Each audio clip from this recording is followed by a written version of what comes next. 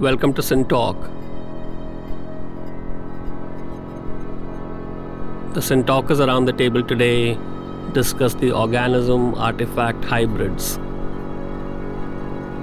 We'll think about the space and the entities where the natural and the synthetic coexist and interact. What animates the world? Can life be forever in suspended animation? What is the equivalent of water for human-machine interactions? When and how do these interactions alter consciousness? Is the active-passive binary of organism artifact wrong? Do robots need ergonomic designing? Do artifacts learn and embody? Do interactions create more life?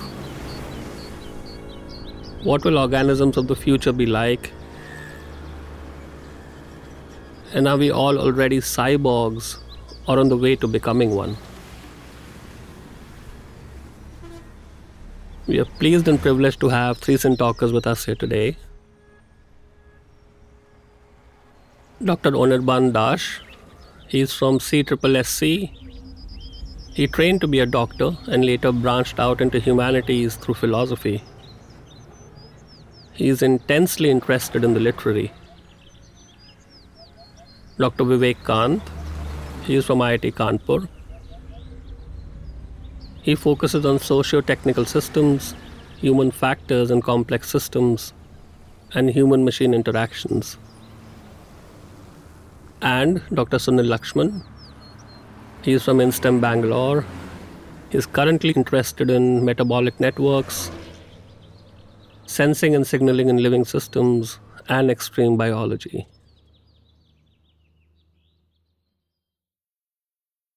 So, Anirban, why don't we set the ball rolling with you? Because in some ways, almost literally speaking, you kind of inhabit two worlds and you have a sense for, let's say for lack of a better word, what body is in a somewhat physical sense, but also its conceptualization and so on and so forth. And when you think of these dichotomies or these so-called pairs or binaries like living, non-living, or natural, synthetic, or organism artifact, as we're calling it today, do you see them as two very different species? Are they two different categories? Do they lie on a continuum? Are they on a spectrum? Like, how do you visualize them? And it would just be good to get like your take on it and where the cutting edge thinking is on this, and then we'll see how we can bring Sunil and Vivek into these questions. See, when one tries to think in terms of, say, this division between organism and the artifact, the first point is that we generally tend to think in terms of the separation in very commonsensical ways. And yet, definitely from the last quite a few decades in the humanities, social sciences, but probably in the practices of the sciences, it has been there from much earlier.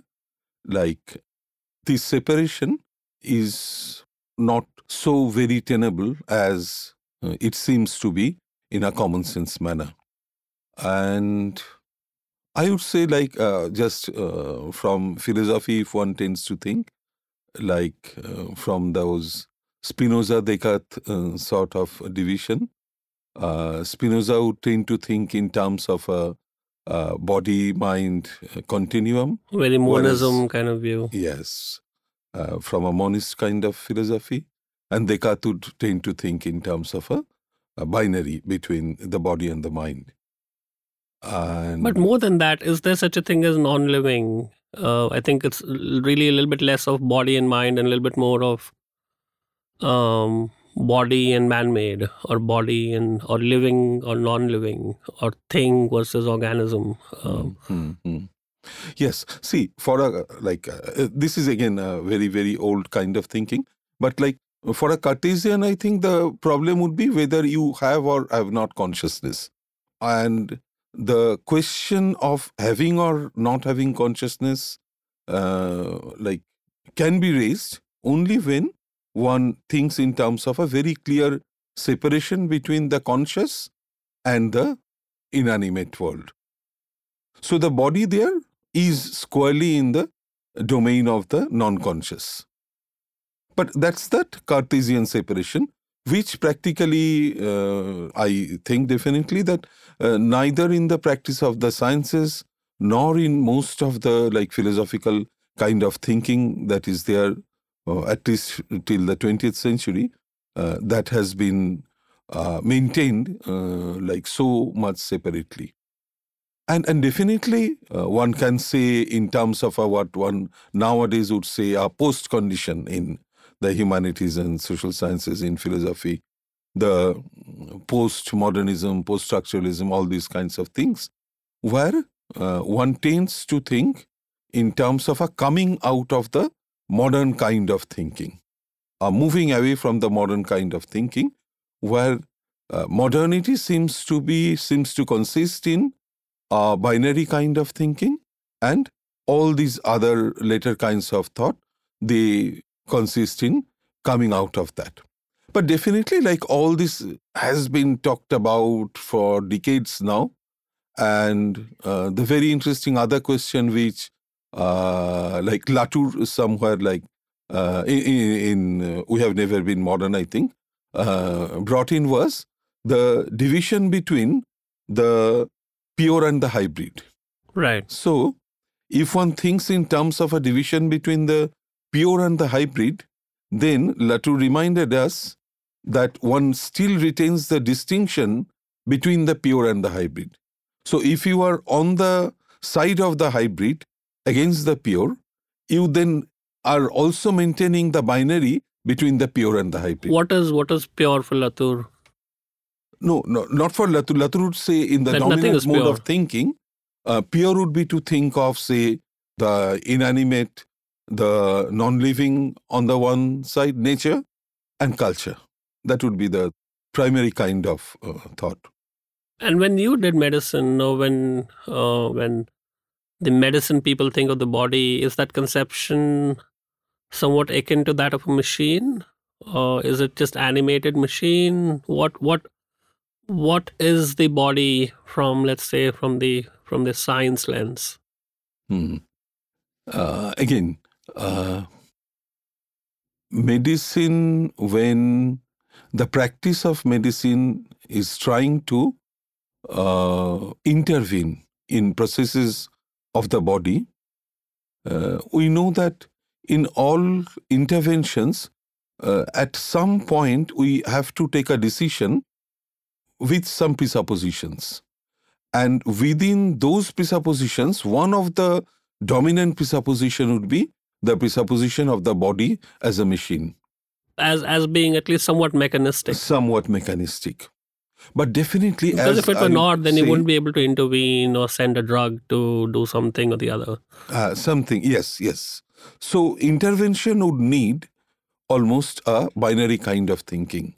But what I would always want to point at is in the practices of medicine, again, at the level of the laboratory, at the level of research, one really doesn't maintain this kind of mechanistic kind of thinking about the body.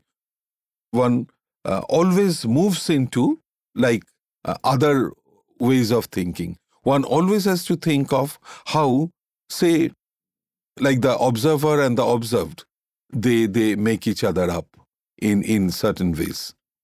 To keep that in mind, and definitely in medicine, that is very clear in practice. May I move into a little sure. more? See, I worked in the intensive care units for a few years. So there, we had to take decisions in the moment. We had to decide on what's the diagnosis, what medications, in what doses. That is very crucial. And so we had to have certain systematizations for that, certain tables, that if this shows up, then you give this. You had to have a model for the whole thing. The model. But we always knew that these models had been made up through the means of statistics, through the means of what really happens, through a number of cases that has been studied. So there's always this chance of a non-response of the kind which the model says. You mean what if the patient was non-model like? What if the patient was aberrational? You mean it in that sense? So like yeah. Going to the question of normal, like what is normal? Yeah.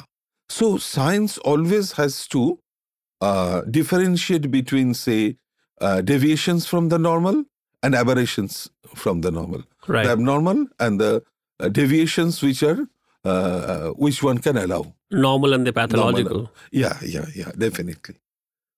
Again, here also, the line between the deviations and the abnormal, the normal deviations and the abnormal, that line is also very contingent on like those observations, those kind of... Contingent as far as precision of that line goes, or its very position or region? I mean, you could say that normal blood pressure is so and so, but it certainly doesn't mean the normal blood pressure could be 3x of that numeral. No, so you know what I mean? Like, it's one thing to be exact or inexact about it, and it's one thing to be like totally wrong in the very conception of it. I presume you mean the former. See, again, here, I'm obviously simplifying it. No. You are like right on to the point, because for a normal practice of medicine, one has to have those definitions. One has to work according to those limits. But if one like keeps in mind the history of sciences altogether, at the back of the mind, one has to keep the possibility that this whole paradigm might change someday. Right.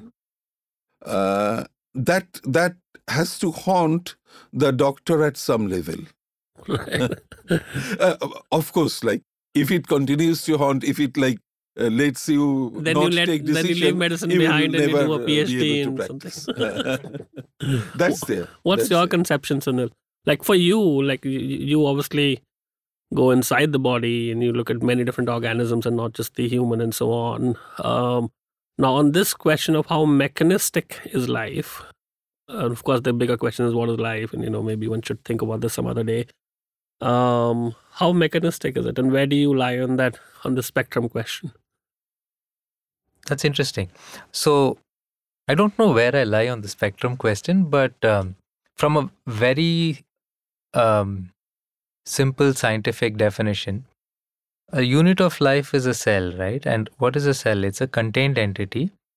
At its simplest form, it's a contained entity. It has the ability to carry out a series of chemical reactions for its energetics, and it has the ability to replicate faithfully its information. So code the information, replicate it, all in a contained system. So now if you satisfy all these criteria, you're living at the simplest level. Are things inside a cell living? So that's where, and this is actually the beginnings of the modern scientific method in some ways, because essentially what the beginnings of what you'd call biochemistry, essentially what people found was you could break open a cell, you'll have proteins and you'll have other things in them. Now they could still carry out functions, catalytic function, let's say, very well, but they're not living in themselves because they don't satisfy the other criteria. They can't replicate themselves on their own, or they can't generate energy continuously, breaking down something into something else in a continuous cycle. And they're not contained, they're now broken open. So essentially you have to satisfy the all of the above, all three, to say you are living.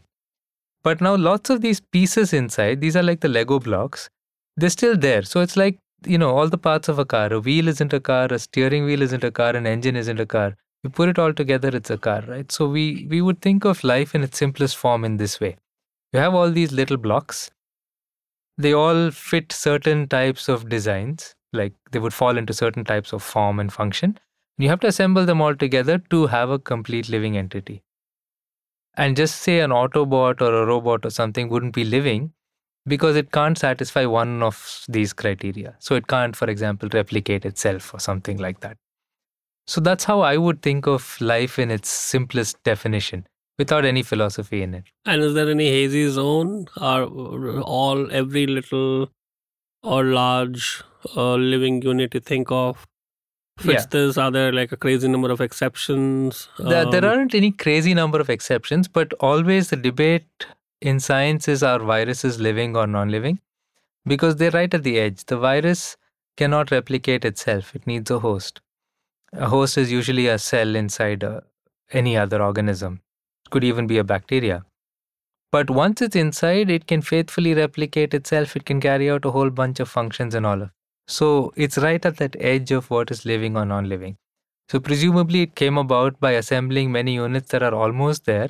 Then once you could put it inside a system that could complete that one missing element, then it's living. So the virus itself is right at that edge of living and non-living.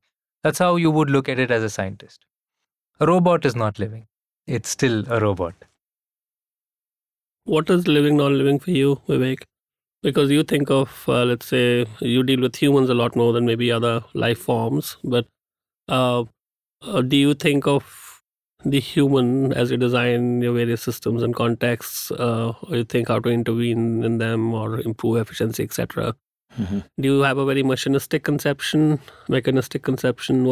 Where do you lie? So I'd say that design, and it's very much a human-oriented term, and that leads us to more different, or it kind of skews our thinking towards certain ways of thinking. Mm-hmm. And certain ways of thinking, what it means is basically things such as, when we think about this living, non-living continuum, right? So from a human viewpoint, you would say that, let's say, there is, so humans are not designed per se, they are natural entities. You mean they have evolved? Yes, evolved like living entities have evolved, like biological entities, evolution of biological entities.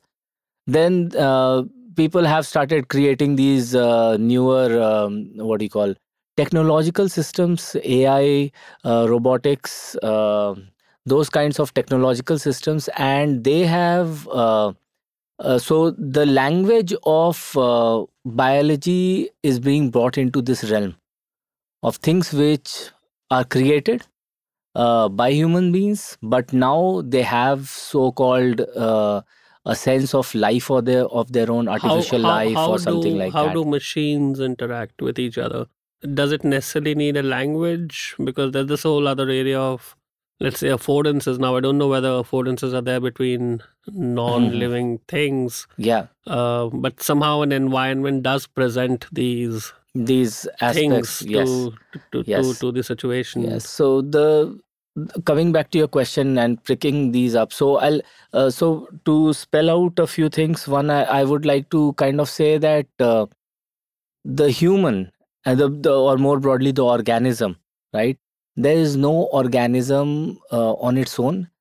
Organisms are there in ecosystems, right? Organisms are in ecosystems, habitats, niches, niches, conditions. Yes, conditions, and there's not just one organism, there are multiple organisms. So my body has a lot of bacteria in it, right? And that's life in itself, right? And but me as an individual, I don't think of them as bacteria, I think of them as myself, as an individual.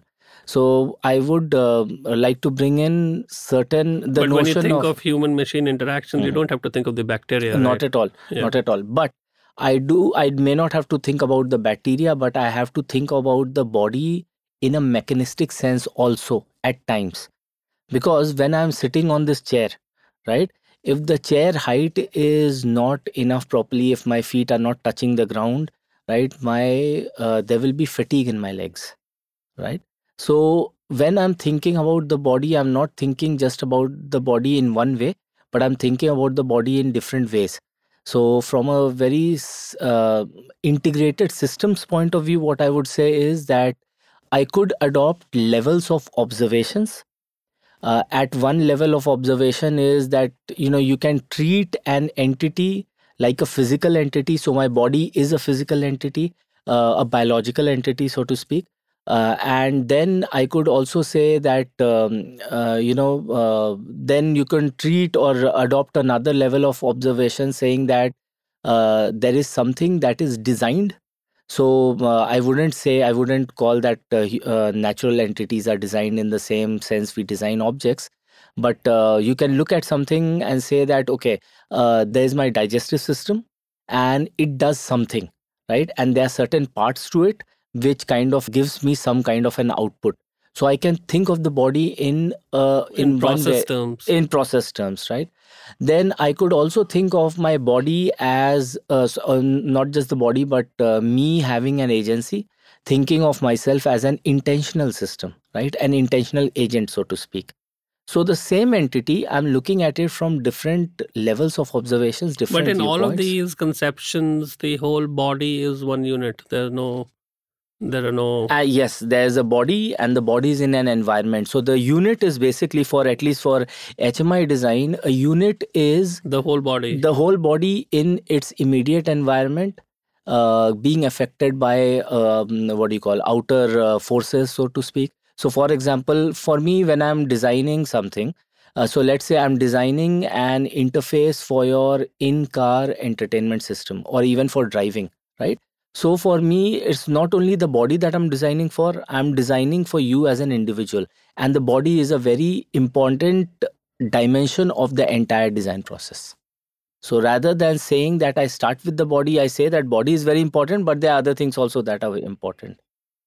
So that's how I would try to think about it. What this does for me, and okay, some points have been picked up by Dr. Das before, and this notion of, he talked a little bit about Spinoza versus Cartesian dualism versus monoism from Spinoza. Actually, the way we think about, at least the way I've been thinking about things, and this comes a little bit from ecological psychology, and you've talked about affordances. So James J. Gibson was an American psychologist, and he started with this, and people before him also have brought out, especially in the whole American pragmatist approach towards thinking about behavior, is that the behavior is an emergent of the person in the environment. in the context. It's not just the person. Right. Would you agree? I just wanted to say this is very interesting. I haven't thought about this at this level at all. But what's very interesting and what we know is that you reduce it down to the simplest life forms like single cells, right? Their reactions, their behaviors are entirely dependent on, or very closely coupled to the environment. And they're very, very different with every slight change in the environment. So It's there's the no same such thing cell. as only entity. There's always an That's entity right. in an environment. So essentially, it is the entity and the environment together. You cannot treat any one in isolation. And second, you don't have to invoke something like consciousness or active thinking, because inherently, even the laws of thermodynamics will push things different ways just by changing the environment. I think the question is that does that work at some subcellular level, something happening inside the mitochondria and so Yeah. on, or does it happen at the level of Sunil talking to Anirban? Right? So it's That's all of the above is how I would say it. You can actually break it in a very reductionist way. You can break it down into smaller and smaller and smaller units, and it holds to a large extent. Like there are scaling factors that come in, but you see little intracellular processes that kind of assemble and form a larger process for But the there tissue. would be, is there some kind of exponential dampening or something going on? Like whatever is happening inside the mitochondria is almost entirely biophysics or something. Yeah. But the moment it comes to you picking up that cup and sipping a cup of tea, by that time, they've done what they've done, but they're far from. So the question for the philosopher will be, okay, all this biophysics is happening, and it is happening, undoubtedly. Yeah. And it forms and assembles and it scales. And then where does that jump happen? Where does its influence end? Wane or end? Yeah. Anirban, you know the answer. We're all very eager to know. No answer, yeah. Achha. I was just thinking, like, I'll go back to the issue. That when one is thinking in terms of this binary, say, the natural and the constructed or practically, the human acts as a third term. Because one doesn't only differentiate from what is natural and what is constructed, but it also differentiates from what is constructed through volition, through intention, and what is constructed through, say, mechanic type of. For the moment, I'm taking that division to be that human intention and intention created in machines are different. I'm just taking it for granted for now. But the notion of the human with this whole notion of intentionality, it brings in something, a third term almost, into this binary. And if we go back to that whole debate around like continuity and break, continuity and separation, there I think that, again, like the arguments for continuum has been there for, as I was saying, like for a few decades now, quite a number of decades now. So now maybe the focus is shifting a little towards also thinking about the specificities. So even if one thinks in terms of a continuum, so what are the specificities of the different nodes in this continuum? So if there is a continuum between the nature and the machine. Just because they're in a continuum doesn't mean that a single point on it cannot be highly unique. Absolutely, yeah. So the uniquenesses of these different points. Are all biological entities hybrids? Like, are cells, do all cells have some virus or something inside, which is like this dubious distinction, not sure, living, non-living? Like, are there pure, I think he used the word pure, he invoked Latour a little while ago, and you may or may not have thought of things in those terms, but in the natural world, to a biologist, are there pure living things, pure non-living things? No, every living is everything thing super mixed up out there? See, a bunch of non-living things essentially are what make a cell, but it becomes living once it just, closes itself and can replicate. So essentially it is a bunch of non-living things. It is just all these processes coming together at one place at one time, and then it's living. So the distinction... But are there a bunch of unicellular organisms out there which are just single cells with no contamination inside of the living sort of a smaller cell or so and so on? So the cell... It's a natural world question. Like in the natural messy world, are there you clean, pure single cells? You do. You do have... Okay, you can have viruses everywhere, but you can still have isolated cells without any virus. Sure. No problem.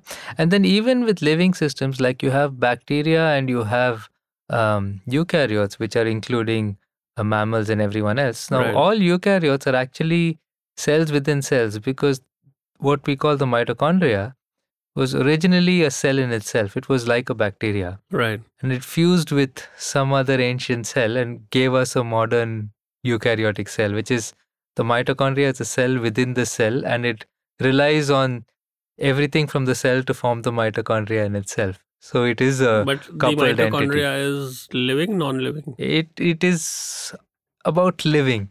It is almost living, but it can't be living in itself because now it's so coupled it's the or same tied. virus-host relationship. Yeah, it's even deeper than that because it now cannot exist. In fact, beyond. And the mitochondria drives the cell. And the mitochondria has become so essential to the cell that it is, they can't be decoupled. But there is no cell, no mitochondria without the cell either. How long can these things go into, let's say, some form of hibernation? And how does that happen? Because there is this possibility, as you know better than all of us, of switching to a state which almost looks non-living but is not, or at least has some key inside. So what's going on there? What are some interesting... Yeah. So this is actually a niche field of extreme biology, right? Cryptobiosis is the word. Essentially, it means can you have life in a cryptobiosis? And how far can you take a living entity, take it to almost to death, and can you revive it? And we're finding, as we look deeper, more and more interesting things. So when cells shift to what you'd call a very deeply low metabolism state, deep quiescence or something like that, it essentially shuts down all its energetic processes and protects itself. This is imaginarily like what you'd see in Star Trek when you send someone into cryosleep, like extremely low metabolism, essentially undetectable. And then at some point of time, when the environment is right, it'll come back alive. And what Does it happen only for like very small organisms? Yeah. So what originally we thought only bacteria and yeast, like our baking yeast powder, could do this. But those are single cells. So it doesn't matter if out of 1,000 cells, 990 die because 10 are alive and they come back. But what we're finding now are worms, insects, animals, of course, some plants, which can do this. And these are very complex. They have tissues, they have nervous systems, and they can go into some kind of extremely deep protected state where they last for years. So these are and nervous years. systems with memory, or? Well, all insects have memory, for example. And there are these beetles, several forms of beetles in the Saharan desert and so on, who essentially go into a non-metabolic state for 10 years, 12 years, 15 years. And then the one time it rains over there, they come back alive and breed. So this is what we're finding now. And this is amazing because this is essentially saying more complex animals which have a digestive system, a nervous system, a circulatory system, they can also do this, and it's not just a bacteria or a yeast. And so this is really an exciting time if you get into this to start asking what kind of processes happen there. But a much more apparent phenomenon that we observe are animals like bears and squirrels, for example, that hibernate for 3 months, 4 months in the cold. You couldn't hibernate for 4 months. You'd be dead if you didn't have your nutrition for a week. But a polar bear hibernates for 3 full months or 4 full months, where it goes into a low metabolic state. Of course, it's burning, but very, very, very slowly. Then it comes out when it gets a little warm again. So you have a continuous spectrum. You have torpor, you have hibernation, you have deeper anhydrobiosis or something, and presumably you can go all the way to maybe protecting or preserving an entity for indefinite periods of time and then reviving it. So will we get there? I don't know. But there are enough clues that many organisms push the ability to do this. And mechanistically, what's going on here? This is like just switching on some energy reserve at the end and just keeping the battery alive with the ability to fire it back up. And, and in that case, can one genuinely do something cyborg-like and actually introduce a genuine machine, like in the layman terms? Yeah, so that's the dream, right? That's the ultimate dream. Like if you're a scientist, can you do that? But what we know is this core idea that 3 or 4 things have to happen. So like I said, the scientist's definition of a living entity is this contained system which can replicate its information and have energetics. Which means now if you go to the other end of the spectrum, you have to still protect this contained system. You still have to keep everything intact that is required for replicating and duplicating information. But you can't have energy production and burning because that is a paradox. So what we are starting to observe in all these organisms that are doing this is that when some environmental triggers tell them that they have to go into some self-preservation mode, like you're losing water or something like that, the first thing they do is shift all their energetics away from making energy, so shutting things all down. But then they also produce molecules that will protect the entire system from breaking open. Because once it's broken open, it's no longer living. So you'll have oily, greasy molecules that are being made that just stick around and then just preserve and protect. I mean, the analogy that I have used to explain this to students is if you have a machine and you leave it out in the open, it will rust, it will corrode, it won't come back. But if you grease it very, very heavily, you might be able to revive it after a very long period of time without too much effort or input.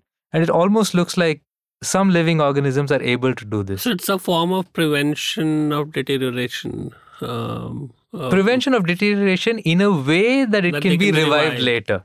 So you can't just preserve and protect in such a way. Like a mummy, an Egyptian mummy, it's protected, but it can't, it's dead.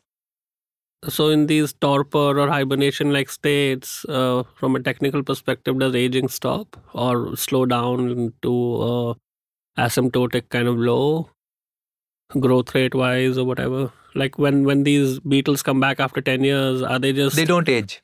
So They the don't most age. amazing story came out in a scientific journal a few weeks ago, and also came out in CNN and BBC, where some Russian researchers dug into the permafrost, something like 80 feet, and then they found some worms that were frozen there in the last ice age. And then they put it out on a petri dish, and the snow melted and the worms came alive. These are several thousand years old, and they were frozen several thousand years ago, and they are alive now. So a lot of people don't believe that those worms were that old, but the fact is they were isolated from the permafrost, several dozens of feet below. So what's going on here, Anirban? Like, how does one not think of at least this worm in the permafrost in Siberia in a non-mechanistic way? Because it seems to be like on this point that Vivek made a little while ago on this entity environment thing. It seems to be the case that you bring the environment back and the entity leaves back into life, right? At least the way we think of it. Now, isn't this entirely mechanistic? I was thinking that this then tends to that continuum hypothesis more rather than the separation and the break. But my little modification to this thing would be that, say, though the unicellular and the complex multicellular organisms, they can undergo these temporary cessation of like activities for some time, they do not do it in the same manner, isn't it? So the question of specificity, the question of the breaks appearing within the continuum, that remains in certain ways. So they do not do it in the same way. And also, like again, if we bring in the question of the human, quote unquote human, then the question of the registers in which one can think of, say, the machine or life. See, the machine or life or like any entity, do we call it an entity only when it is like something out there ready to hand, ready to touch, a material entity? Or like the ideational domain, does it bring into something different into that entity? Like maybe it's a different way of asking the question of whether the domain of thought, though we know that thought is produced through like reactions in the chemical substances in the brain, the domain of thought and those changes, the separation between those registers, shouldn't one also think of that separation even when one is thinking of the causation of those thoughts through those chemical changes? You mean there's something emergent happening, even though mechanistically you can reduce it to like these 97,000 reactions and you know the details of every single thing happening there, but even though you know all the processes and all the mechanics, there could still be something emergent which is called a thought or a process of thinking. Is that your point? See, the very obvious answer to this throughout philosophy was something like spirit or something like that. Right. That which adds to the matter. Right. But I'm not talking of that. I'm talking of the interactions between matter producing something which is of a different order. Yeah.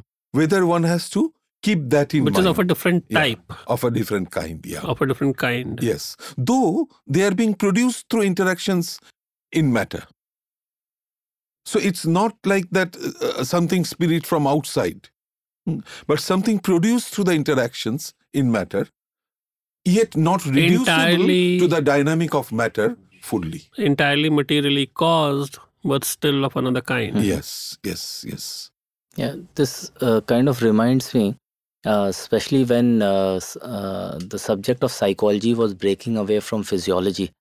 And what was happening is that these debates were very essential during that time. So when is it that you have certain understanding and the realm of psychology, right, is it separate, or can it be completely reduced to the realm of physiology? Which means if you figure out your biology completely, have you figured out the psychology When also? will pharmacological interventions do, and when do you need to go and see a shrink? So, Right? I mean, to put it more pragmatically in everyday life, yeah, that's a nice way to put it, right? But also the deeper question is like, so life emerges, right? But ultimately we know that there are physical laws, there are biological laws, over which chemical laws, over which you still have these understanding, rules, negotiations of the social world, right? So all of it has to come together. How they come together is the big question, without reducing one to the other. And another challenge, I think, in this whole realm of the living versus non-living is rather it's the at one end we have material which we or matter which we say is either what do you call non-sentient, unable to think, but still changes, constant changes going on in that. And at the other end we recognize something as living, something as animate in our everyday world, but not everything has to be animate to be living. So that poses a big challenge for us in terms of just saying that this is living versus non-living, right? So a subject like psychology, which deals with the mind, right, would ideally be supported by subjects such as physics, subjects such as chemistry, subjects such as biology. Without them, psychology cannot exist individually. So, coming back to your original question, which we had started with, was the living and the non living, right? So, then I brought in the thing about the human in or the organism in an environment. So, when we are thinking about behaviors, we are thinking not only of the organism, but we are thinking about this mutuality between organism and Let's environment. think only of machines for a change. So let's say Sure. we're designing a robot Yes. for a specific purpose. Yes. There were no human beings involved, Right. at least after the robot has been made. Sure. Now, does that operate with its own grammar in its own way, or does it somehow end up mimicking the way humans behave or move? Or Ideally, we would want it to be an individual entity of its own, but in most cases, the idea of a robot then becomes, so the idea of robot comes from the very famous play RUR by Czech dramatist Karel Kapek, if I remember him correctly. And the whole idea of robot was that there are these mechanical slaves who will do all the work for you. So that thinking about robots and see, when they started making robots, how do robots move around, right? So earlier they had these wheels with which you would move around. So putting a wheel presupposes that you have some kind of a surface, yeah, on which you can run the thing. If you don't have that kind of a surface, then you have a different kind of a robot, which would be more legged kind of a robot, right? So I would say that even in our conception and design, when we are thinking about entities per se, we are in some way or the other making assumptions about the environments in which they will work. So that's what makes it very interesting. So it's like it comes in for free. So the environment comes in for free even if you haven't explicitly recognized it. Let's say we were not making real life robots, and we could make a robot with its own environment. Let's say a robot to like just make microprocessors, or to Absolutely assemble cars, or to Yeah, make pizza yeah, or something, yeah. and there were no human beings Yes. within 5 square miles of Yes. it. So if you could create the environment and the robot and the machine, Yeah. is that a qualitatively different kind of space, or does it again somehow end up mirroring or mimicking the living environments in some shape and form? Is there something about the nature of these processes and what about the goals of those processes, about the intentions of those processes? That is that is You a know what tough I mean? question. Because Yeah. in a sense, we're kind of presupposing that whatever can be robotized or algorithmized and so on, the Turing machine argument, etc., etc. Yeah. You just create a robot out of it and it works. Mhm. But you know where I'm going. Is there Yes, a way yes. of saying that, all right, when I look at this process, I know that there's a living thing inside in there? Yeah, that's tricky. But so I mean, to not to be too Solipsistic. solipsistic about it, I always fumble on the word. Thank you. So what happens is that aren't all categories that we make, we are making them from the viewpoint of very much a human viewpoint. That's the or whole question. scale. Do Yes. robots have their own categories? Yes, yes. Right. That is, even though we make them. That is a big question. I mean, if there were, so for example, forget robots, come to Machines in general. machines in general. But let's say if beavers who make dams, right?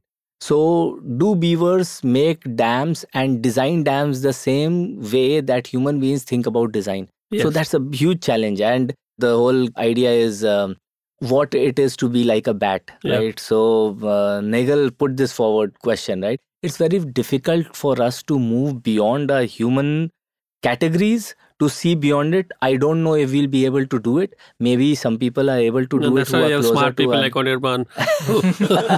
Will be able to comment on this. Yeah. So, because that's the job of philosophers, right? It's supposed to help us figure out these questions that seem very abstruse at some point.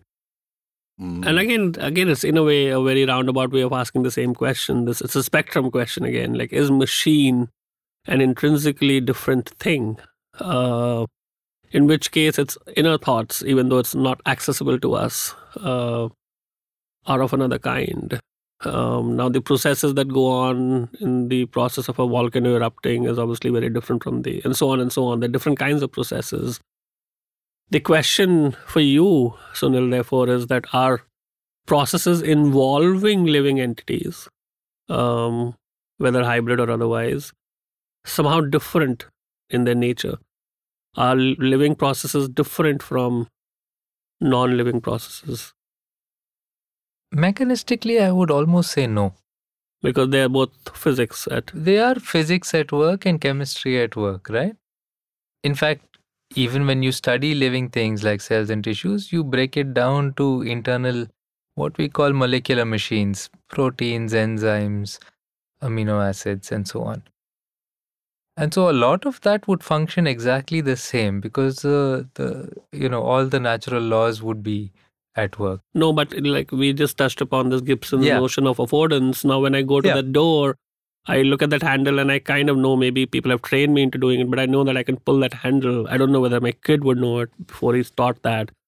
But when this molecular machine turns up at the cell, does it know that it has to enter via that place? It does. I mean, essentially, it can only do what it can do. Yeah, exactly. And it does what it does very well. Yeah, so but that's all it can do, right? So that's there's why no I say you don't. So, it has no versatility. And so, which is the question: do artifacts learn? Do artifacts learn? Now, does this? The artifacts evolve. So artifacts don't evolve. Organisms evolve. Organisms evolve, but artifacts just are designed, or so. I'll just put this out there. I mean, I could be way off here. Sure. But inside a cell, for example, you have, and this is something related to what I work on, which is how enzymes evolve. You have an enzyme or a protein that can do task A. With selection over some amount of time, through series of selection, you can make that start to do something else.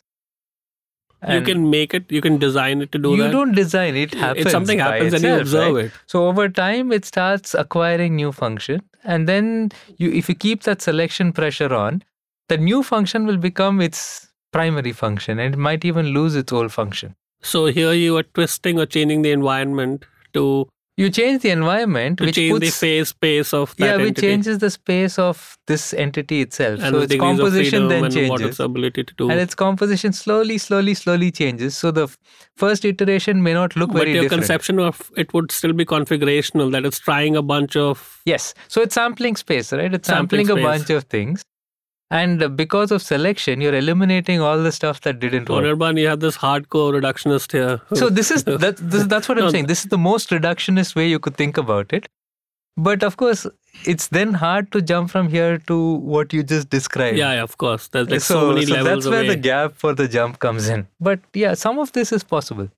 But yeah, I think what you just described, it would be fair to call that a form of adaptation or evolution, because presented with a new kind of environment, do robots have to be ergonomically designed? Is there such a thing as ergonomy for robots, Yes, for machines? yes, yes. Like which is just another form of energetics. Like it should just take lesser time and No, so money and energy. yeah, ergonomics for robotics would mean again different things depending on the kind of robot you're using and Pick designing your for. favorite kind. So I mean, so let's say we took the example of a robot in an environment. Let's say it's a factory environment, and there are people involved with it. So ergonomics of the robot doesn't fit in completely. But ergonomics being the study of work, so robots and humans in shared co-located spaces doing certain works. So that will be ergonomic design for robotics over there. And then we are looking not only at the size of the body, size of the scale of the robot, where it is placed, those kinds of things, but how it interacts. Does it interact in terms of another person or another entity, intelligent entity, or does it interact in terms of a tool? So these kind of open up a much more broader question, which kind of connects to this living, non-living continuum, but it shifts it slightly towards more in terms of agency. Is it an agent versus is it a non-agent? That becomes the question for us, because the biggest challenge and But especially this agency is also pre-wired, pre-coded into it, right? Like it doesn't have its own agency. yes, so Like there's no such thing as own. There's no Yes. such thing as self there. Yes, so that's the whole AI Or so we question. think, or at least so I think. Exactly. But that's the whole AI question. That they want to program it in a manner that which displays certain agencies, or it becomes sentient, and that leads us to altogether different realm and of questions. if what Sunil is saying is correct, and a lot of this biophysics at very granular levels is leading to this somewhat emergent thing, then like how do we know that this robot won't end up going the last step? And what is a machine for you? I was thinking that this whole question of, like, say, sameness and difference, continuity and break, this really depends on what you are trying to think, from where you are trying to think. So, like, if one tries to think of, say, what the organisms are made of, what material things the organisms are made of, even the work that organisms do, how that is being produced, how that is being made up again. Then one thinks in terms of a continuity with the machine. But does that reduce completely, does that obliterate completely the difference between the functioning of the machine and the functioning of the organism? Now, if when one is trying to think of the material basis of the organism, one is trying to think in terms of how it is like the machine. Or probably conversely trying to redeem a certain kind of spiritual basis of the human or something. Because to preserve a little bit of that sanctity while trying to keep the special position of the human or something. Because Because I would say to think of the specificity is not only to stick to the spirituality. Agreed. As I was telling, that one can think of the specificity appearing due to the material dynamic. Now, if I were to be a person who has had, let's say, I have many stents in my heart and all my knees are like of metal and my bones are of metal and I'm as cyborgian as I could be, would it change? And this is a scientific question to you as the medicine man or the science man. I know that dichotomy itself is flawed. Does it change my human subjectivity? Like how I experience myself in this world and how I love or hate and how I like my ice cream and so on. Like, does it? See, that changes my subjectivity. But does it take away my subjectivity? That would be the question, right question, I think. That changes my subjectivity because when I know my heart has these properties, it has something into it. So say when I go through the scanner, I have to be careful. So like in very quotidian terms, it changes my subjectivity. But does it take away my subjectivity altogether? No, of course And not. the wider question would be, when I am knowing the way something is made up, something is constructed. Am I already somewhat dead? If I have all these implants in me, and I could still like my ice cream, but am I already somewhat dead? That's in a way the question. So of course that doesn't fully alter me. I'm still alive, and a lot of the processes that constitute being a living organism that probably go on. But yeah, where is all of this headed? Like, where are we going to end up in 1,000 years, 2,000 years? Because clearly the creep is there, right? The creep is there. Like if nothing else, then for enhancing our age or improving the quality of our life. Like none of us are going to refuse a stent if we get a heart attack this evening, and so on and so on. So these trends are out there. So where is this headed? Do you see this as heading in a direction where there are going to be different kinds of organisms in the future? Again, to maybe use Sunil's thing, one is just presented with a newer set of constraints, a newer set of desires, which is the opposite side of constraint. And you somehow evolve into something else. Would there be other forms of species? Are there already different forms of species? Is our cellular life different from the time you started putting stents inside us and started taking these drugs? You know what I mean? Like, where are you on this, Sunil? This is actually probably too open-ended for your liking. It's open-ended for my liking, but it's, I guess, an increasingly common theme in science fiction, no? And the best kind of science fiction, speculative fiction, has been the kind that has predicted the future. So, science Go fiction, ahead, predict the future. I know. No, but I think it comes back to the original question: where do you draw the line between? And I think it's increasingly clear that that line is not that hard between what you'd call non-living and living. It's not that big a deal. To me, it's I not. mean, of course, if I'm dead, it is. Yeah, until I'm alive, it's a big deal. Yeah. But objectively, it may not be such a big deal. As long as these definitions of life, the ability to procreate, replicate, faithfully encode information, those are met. Essentially, you're meeting that bar of life then. And so therefore, why not then call something that is doing all of that but is not cellular living? Let me ask you another thing. Are there only two kinds, living and non-living? Or because in a way that's the presupposition that we, even though we're calling it a spectrum and so on, but we still have two endpoints. Could there be other kinds? Like in your adventures? No, it's living or non-living, right? It's almost binary. As soon as you satisfy these conditions, you're living.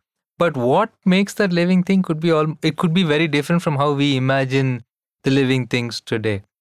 Like, honestly, there's nothing to stop artificial entity like a future, robot, cyborg thing to satisfy all these criteria. And in that case, then you'll have to consider it living. So Latour will have to let the cyborgs and robots into the parliament. Yeah, but the Along thing with the other which things. I began, like Latour, also talked about a very interesting thing, because he was telling that this division between hybrid and pure is itself a division that has to be questioned. So whether one can be pure and hybrid at the same moment. Yeah. That's the point. And that's the point which I'm trying to say when one is trying to think in continuum and yet the specificities. So pure and hybrid at the same moment. Whether or not, that is probably the way we think.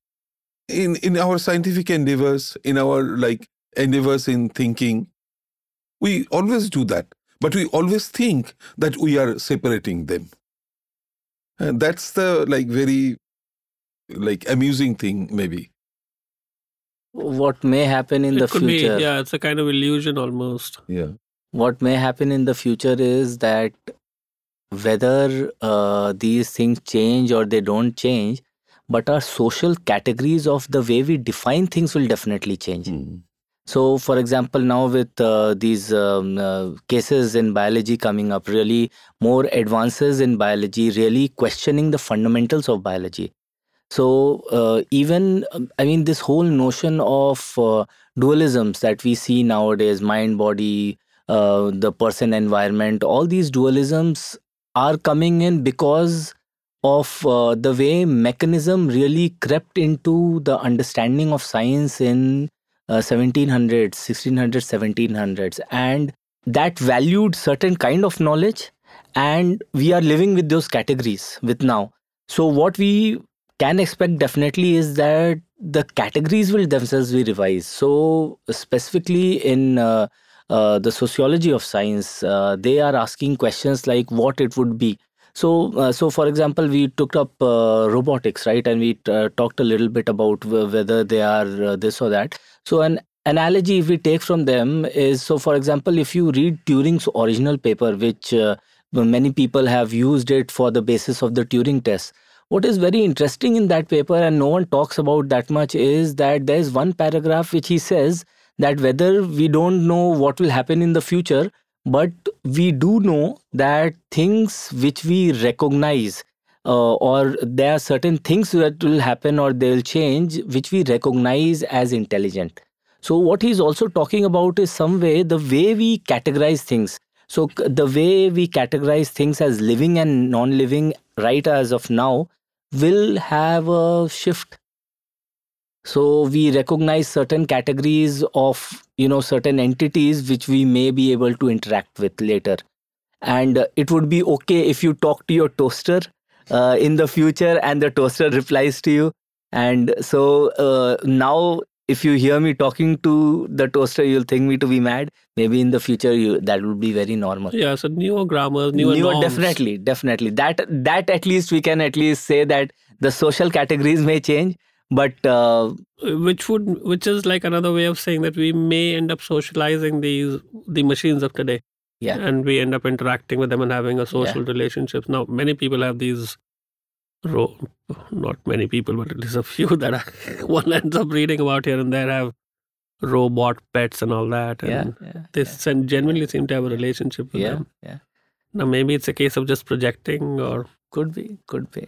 Yeah, those are, and that's where it really we start to because there's all these categories of living and non-living and animacy and intelligence was very much a biological category to begin with.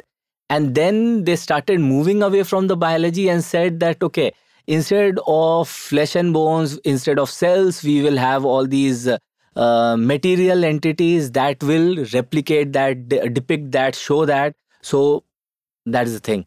So maybe in the future, why not?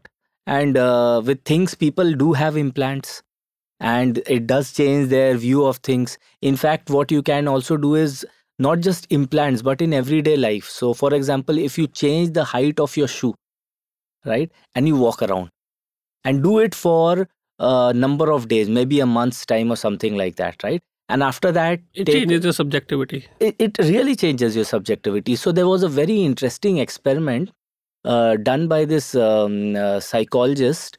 What he had done was that he had put on a helmet, and in the helmet he had inverted prisms there, right?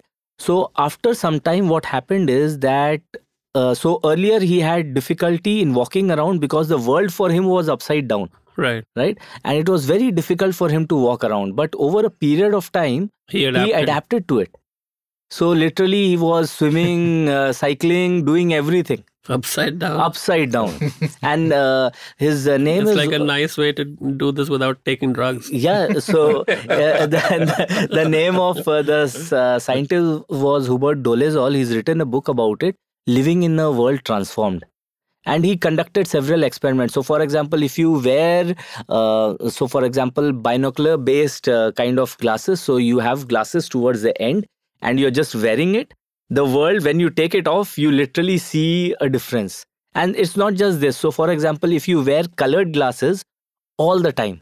So this was a study done in, I think, 1930s or 40s by Ivo Kohler, an Austrian vision scientist. So what he did was that he was wearing these colored glasses, and over a period of time, people adapt to those colored glasses. So they can see the color through the colored glasses and as they would see it earlier. So they don't see the color of the glasses, which is very interesting because your perceptual categories are changing based on the way you are adopting things. So all these categories of what we define as very concrete, specific, it is malleable in nature.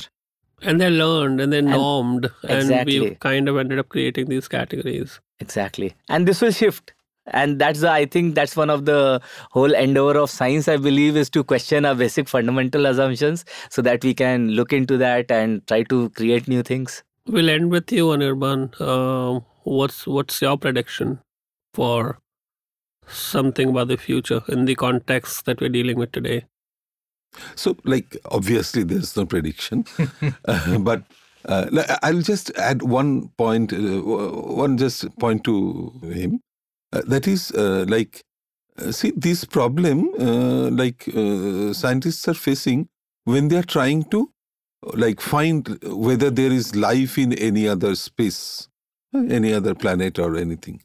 So there, this question becomes paramount, what to call life?